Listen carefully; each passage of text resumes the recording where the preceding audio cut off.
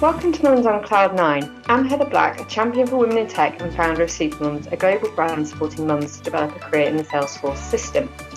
My podcast aims to inspire and support mums to develop a flexible, well-paid, successful career in the tech sector. On the show, we share top tips, insight and inspirational stories from women who've carved out a flexible, well-paid career in the sector.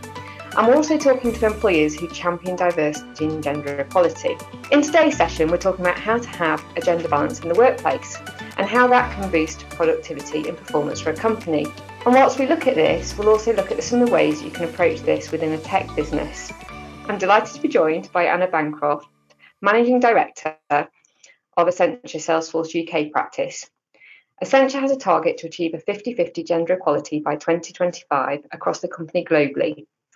Today, we delve into why this is important and how they're looking to achieve this and the outcomes they're seeing as a result. Anna, welcome to the show. Brilliant. Thanks, Heather, and thanks for having me. It's great to be here.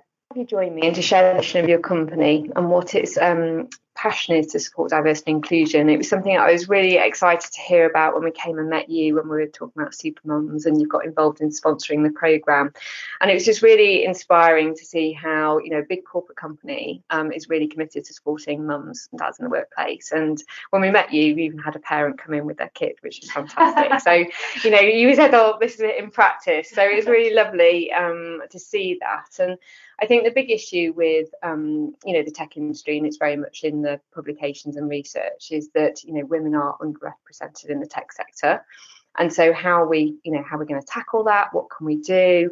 And so it's really fantastic to see that there's such an ambitious target around that within Accenture across all the company globally as well. So it'd be lovely to know a little bit more about it. Like, what was the motivation behind this mission and why is it really important to Accenture to achieve this? Sure. And I think it's part of our wider diversity and inclusion agenda, because actually we recognise that our teams are better when they're diverse and when everybody really feels that they are included and can, I guess in the word of the moment, bring your whole self to work. So gender is one aspect of that, but it's not the only aspect of it. Accenture recently did some research into the topic of gender equality, actually, published under the nice name of When She Rises, We All Rise. And what the research highlighted was that actually when women are more successful in companies, actually everybody benefits. So everybody benefits from, the diversity, the innovation, and actually the different sort of changes in culture that having a more gender balanced workforce bring. And I think we've seen some of that in the practice here as well, as we've driven our own gender balance. Yeah. Actually, what that has brought to our teams, it's meant they're a little more collaborative. They're really collegiate. We support one another very well as we get through all the curveballs that life throws at us. Yeah, that's amazing. And I think, there's a lot of talk about it. So the fact that you're doing research as well that supports that. And I love the title, by the way, She Rises, You All Rise. It's fantastic. And I think that's the evidence that you need, isn't it? To look at actually we're doing this. If you're going to plough time and investment into it as a company, you've got to back it up, haven't you? So there's got to be a business case. You really do. And everyone always, it's always been this thing of, well, what's the business case for diversity? But actually our research shows that there really is a business case, and it's about everybody feeling that, that this is an environment where everyone can succeed. And actually, I've always felt that in Accenture, and I've been here 21 years. It's not that I've ever felt that this has been a big change, but actually the emphasis that it's got from our leadership in probably the last 5 years is great for just solidifying it. And really, whilst I think the culture's always been there, it's really got everyone focused on the fact that this is a target that we need to get to because it's the right thing to do. Yeah, and it's highlighting where are we now, and actually setting the benchmark to actually the target. So tell us a little bit about, how have you progressed towards that target now, and how have you seen an improved balance in what you do? Yeah, so I think, and we do track this. So we track this across the firm globally. We track it in our leaders. I think 30% of our leaders are now women. And if you look at our technology practice, actually 37% of our technology practice are women. And that's pretty good. It's pretty good. I mean, it's obviously a little bit of a way to go for us. Actually, here in the Salesforce practice in the UK, I looked at the numbers this morning. So we're 45% women, 55% men. Interesting. So, you know, we're over-indexing from technology, but actually there are a couple of levels where we really had to take some of our more senior levels, where when I came in a couple of years ago, we just didn't have the diversity at that level. We didn't have any female senior managers. And actually now we have 5 or 6. So we're really, you know, we're moving the dial. And it's good, you know, it's a good thing to do. I think it's the right thing to do. And it has brought, as I touched on, it's brought some changes to, I think, how the whole practice feels very collegiate. Everybody really works well together. And I think everyone benefits from that. Yeah, and it's good because you've been, like you say, if you've been here 20 years, you've seen that physically change and, you know, tactically change in terms of how the teams operate. So that's really interesting. So one of the things about, you know, great to have this target, but one of the other sort of topics people have said is like, well, it's hard to recruit women, you know, or, you know, during the recruitment process, you know, how do you ensure there is equal opportunity and people aren't discriminated against, you know, if they're a parent, you know, or whatever it is. So tell us, you know, has it been a bit of a challenge recruiting more women to achieve that target, or how do you go about that? Yeah, so I think we take intake in 2 different ways. So graduate intake is the bulk of the people that join, etc. And like me, many years ago, I came in the graduate intake, and they've always historically been fairly 50-50. My graduate intake was 50-50. Right. So I think that's always historically been a good balance. But what we've seen is a problem in retaining people as they go through, and also in hiring experienced hires, which is where we hire people in after graduate level.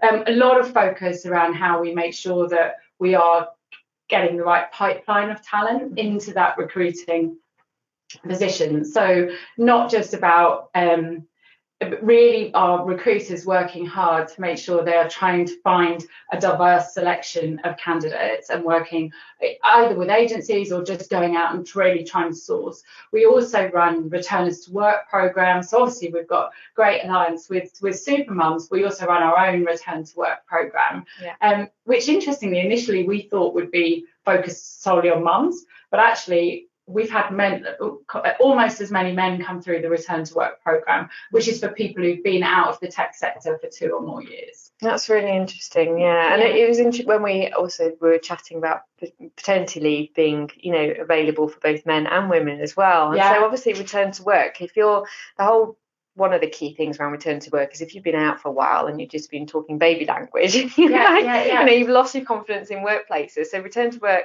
becomes more actually applicable to it absolutely carers, does. right? Or, you know, and as we see, you're right. So we see shared parental leave for us is a big thing in Accenture. That actually we offer the same shared parental leave, whether you are a man or a woman, you qualify for the same amount of leave. And we see more and more dads taking up shared parental leave, taking time out, extended time out. So it's 12 weeks or more. So it's not, you know, just a quick holiday. You know, it's proper time out to look after their children. We see more men working part-time. And you're right. Therefore, the return to work schemes are equally applicable for folk who are coming back in after breaks like that.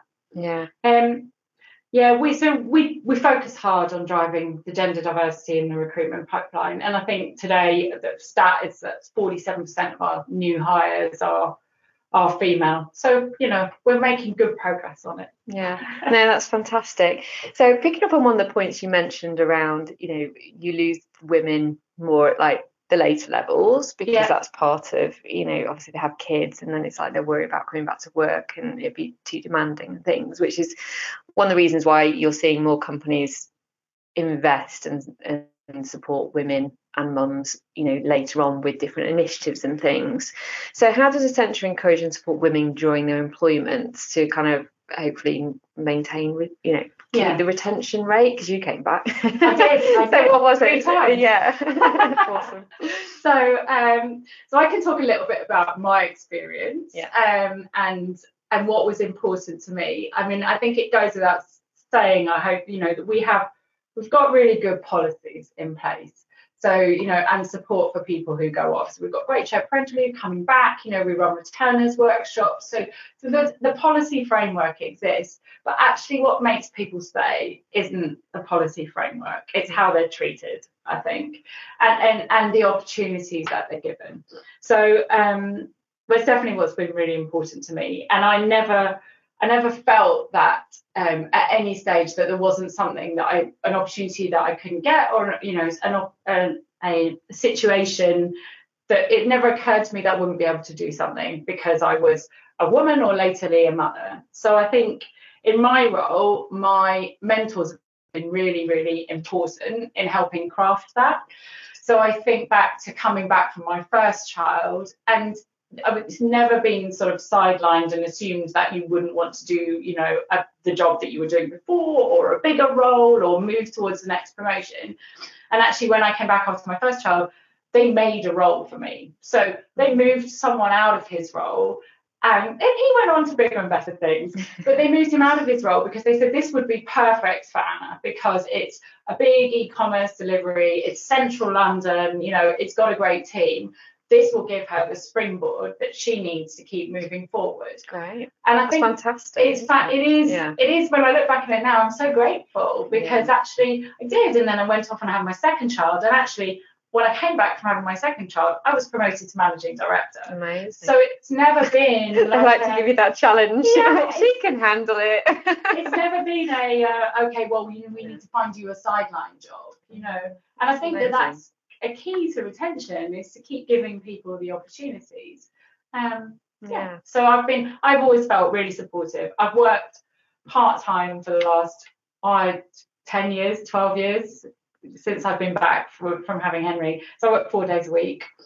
I love it. I mean, obviously, when they were little, it was great to reconnect with the baby. But now it's just time for me to have your spa day. Well, to catch up on my life and all the things, because the weekends are so busy with the kids. Actually, that time's really important for me. Yeah. And I think I would struggle to work 5 days a week. Yeah, and it's fantastic because you're obviously in the role you're in, you're delivering, right? You've got a team that you can trust and rely on, and you're allowed that flexibility. Obviously, if you weren't performing, it'd be probably a different situation. Yeah. And I think it's reflective of the conversation we've had, is that if you're delivering, then you can have, that flexibility is part and parcel of what you need to be a happy person, right? I think so. And I think, that as long as you've got the right team underneath you and the right configuration of support, in Accenture we have this terrible word leverage, but you've got to have the right team underneath you to be able to give you the opportunity to do all the things that Accenture gives you, opportunities. And actually it's really important. And part of what's made me successful is the teams that I've had to work with, very definitely. I'm very lucky. And when we were talking, you were saying, even though you've built this team beneath you, but you're hiring other mums that are working flexibly for you, or other parents as well. It's more broadly. So how do you support that in your team? How do you kind of replicate the kind of opportunities that you've had with them? Yeah, so it's a really good question. So, and actually we have many working parents and part-time workers in my current project team. I think it's about making sure that, I don't want to repeat myself, but making sure they've got the right team underneath them. So that they don't feel swamped. So if someone is working 4 days a week, they need to have the right structures beneath them. And so making sure that that's in place. Getting all the governance and everything set up so that it facilitates the part-time working is important. And actually, I guess we're quite lucky because at the senior level, it's quite easy to influence that kind of thing. But just having the project rhythms so that they work with the day off that I choose or my program manager chooses, for example. Actually, we both don't work on Wednesdays. Okay, yeah. Wednesdays is a good day. That's the day I have off as well. Yeah. I think it breaks up the week. It does break up the 2 week. 2 days. 2 days and 2 days. I call it my midweek weekend. Yeah, exactly. Recharge. It's great. But I feel that from a project rhythm, it means that we have all our status meetings at the beginning of the week. We kick things off, and then actually we can come back Thursday, Friday to review what the teams have been doing on the Wednesday while we've been out. And actually that rhythm works really well for us. Yeah. And our working mums are really successful in the practice and are doing really well. So exactly, well, that's what you want to hear. Like, they're not drowning, like you say, they're dribbling everything. So one of the other points you mentioned as we were talking around was around having a mentor. Yeah. So how did that come about? Was that something that's a formal program here, or is it something that you just asked somebody to be a mentor? And in which way did that support you coming back into work and feeling confident to progress? Because I think the other fear of women of like, I don't want a leadership role, I don't want that responsibility. But you've walked right into two kind of quite roles that are quite, got a lot of responsibility on them, whilst also having kids. So how's that, how did the mentor come about, and how did that support you? So within Etc, everyone has a mentor. So we have career counsellors and career counselees, and that's a sort of a formal program, and your career counsellor actually is part of your performance management through the year. So it's someone who isn't your direct line manager who's got an interest in you. But actually, Claire, who was my mentor at the time, she was my formal mentor, but she was a lot more than that. So she knew me, I'd worked for her, and we had an involvement in one another's lives, which meant that she understood what would work for me. And I think it's that personal connection which is really important. I always advise people, my team here, so it's got to click with your mentor, because actually they've got to be personally invested in you to really give you the right and the sound advice that you need. And I think also having a mentor who can think a bit more strategically about, rather than just saying, oh, well, Anna's coming back, what roles have we got available? Okay, well, that one's in Swindon or wherever, off she goes, which probably wouldn't have worked. She was, okay, well, I could move this person here, and then that would mean this role was free for Anna, and that probably would work better. So I think it's about having people who can help you think more, or can help create the opportunities for you.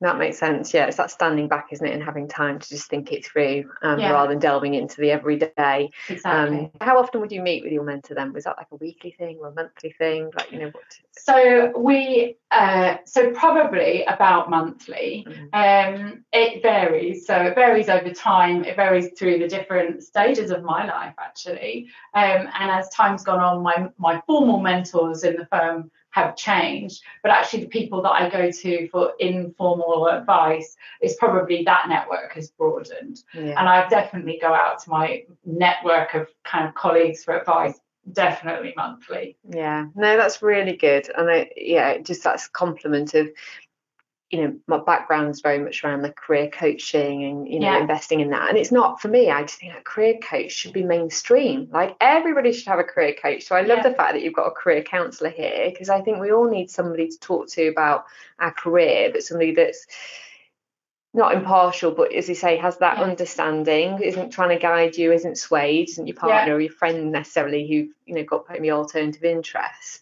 So I always think, a career coaching sort of relationship with somebody, everybody should have that. And I think it's, how do you find that, and you can either pay for one or you find it within your workplace and everything like that. So moving on to the sort of the next question around that, this leadership role that you're in. That's where the biggest issue is, right? Women at the senior levels dropping out. But if we're going to solve this problem, it's so important to have more women in leadership positions, because they will help influence that change and actually encourage exactly what you're doing with your team, supporting the agenda of flexibility and gender equality all the way through. So as a leader in a business, what tips would you give to other working mums to kind of, be able to feel comfortable to still go back to a professional role that's still relatively well paid, that, fulfills their career ambitions, but still hold it all together? Like, what would be your top tips? So I think my advice to working mums is always make sure that the processes that you've got in place for actually the day-to-day administration of life actually just work really well, so that when you have curveballs thrown at you, you're not pushed over the edge. Yeah. Sometimes if I, when people are coming back to work and they tell me about their arrangements, and it just sounds deeply stressful, some of the day-to-day of getting the child to a nursery by a really early hour, or picking up in a very short time window from coming from a long travel distance. And my advice is, please try and make those arrangements as easy as possible, because then you've got so much more headspace to cope with all the other stuff. That would be the one thing which I think is really important. Yeah. Getting the team right, the team at home, team at work, the whole team, having support and feeling supported is so. It's crucial from a confidence perspective. And if you know that, my team at home, my husband and my nanny, they're so vital to actually helping me feel secure enough to be able to go off, and focus on work for the 4 days that I choose. It's another Christmas party. I was thinking I need a Christmas party for the cleaner and the housekeeper and the nannies, because I'm just like, they are so important to my success. It's really true. And all my success, but at work as well, I'm so lucky to have led great teams, and actually it makes it fun, and it's part of it's part of progressing. If I didn't have such great teams working with me and for me, then I wouldn't be able to do it either. No, absolutely. So thank you, Anna. So that's been brilliant. So thank you for joining the show. Well, thank you very much for inviting me. It's been really fun. It's fascinating to hear that everything that you're doing, and I think it's just really impressive, because I talk to a lot of companies, and not every company is doing this, right? And I think it's so important that there's that commitment to it, that you're ambitious towards it, there's targets, but also it's not just lip service, it's supported throughout. And there's not many Salesforce leaders in the Salesforce ecosystem that are women. Again, we want more of those. I think telling your story, sharing how you do it, if we can get more leaders in the tech sector, inspires other people to think that they can do it too. Exactly. Yeah. So hopefully listening, if you've been listening today, hopefully it's given you some great ideas about why gender equality and balance is important, and how you can also deploy it in the workplace. And if you're a woman or a man with leadership, if you've got leadership ambitions, and you've got kids and you think about how to juggle it all, like, it is possible. Take on board Anna's top tips. If she can do it, you can do it. Take the Wednesdays off, that's obviously important. The midweek break. And just have a think about how you can balance everything. But thank you again. So bye for now, everyone. Do tune into the next show, and we'll give you some more top tips soon. Speak to you then. Super. Thanks, everyone. Bye.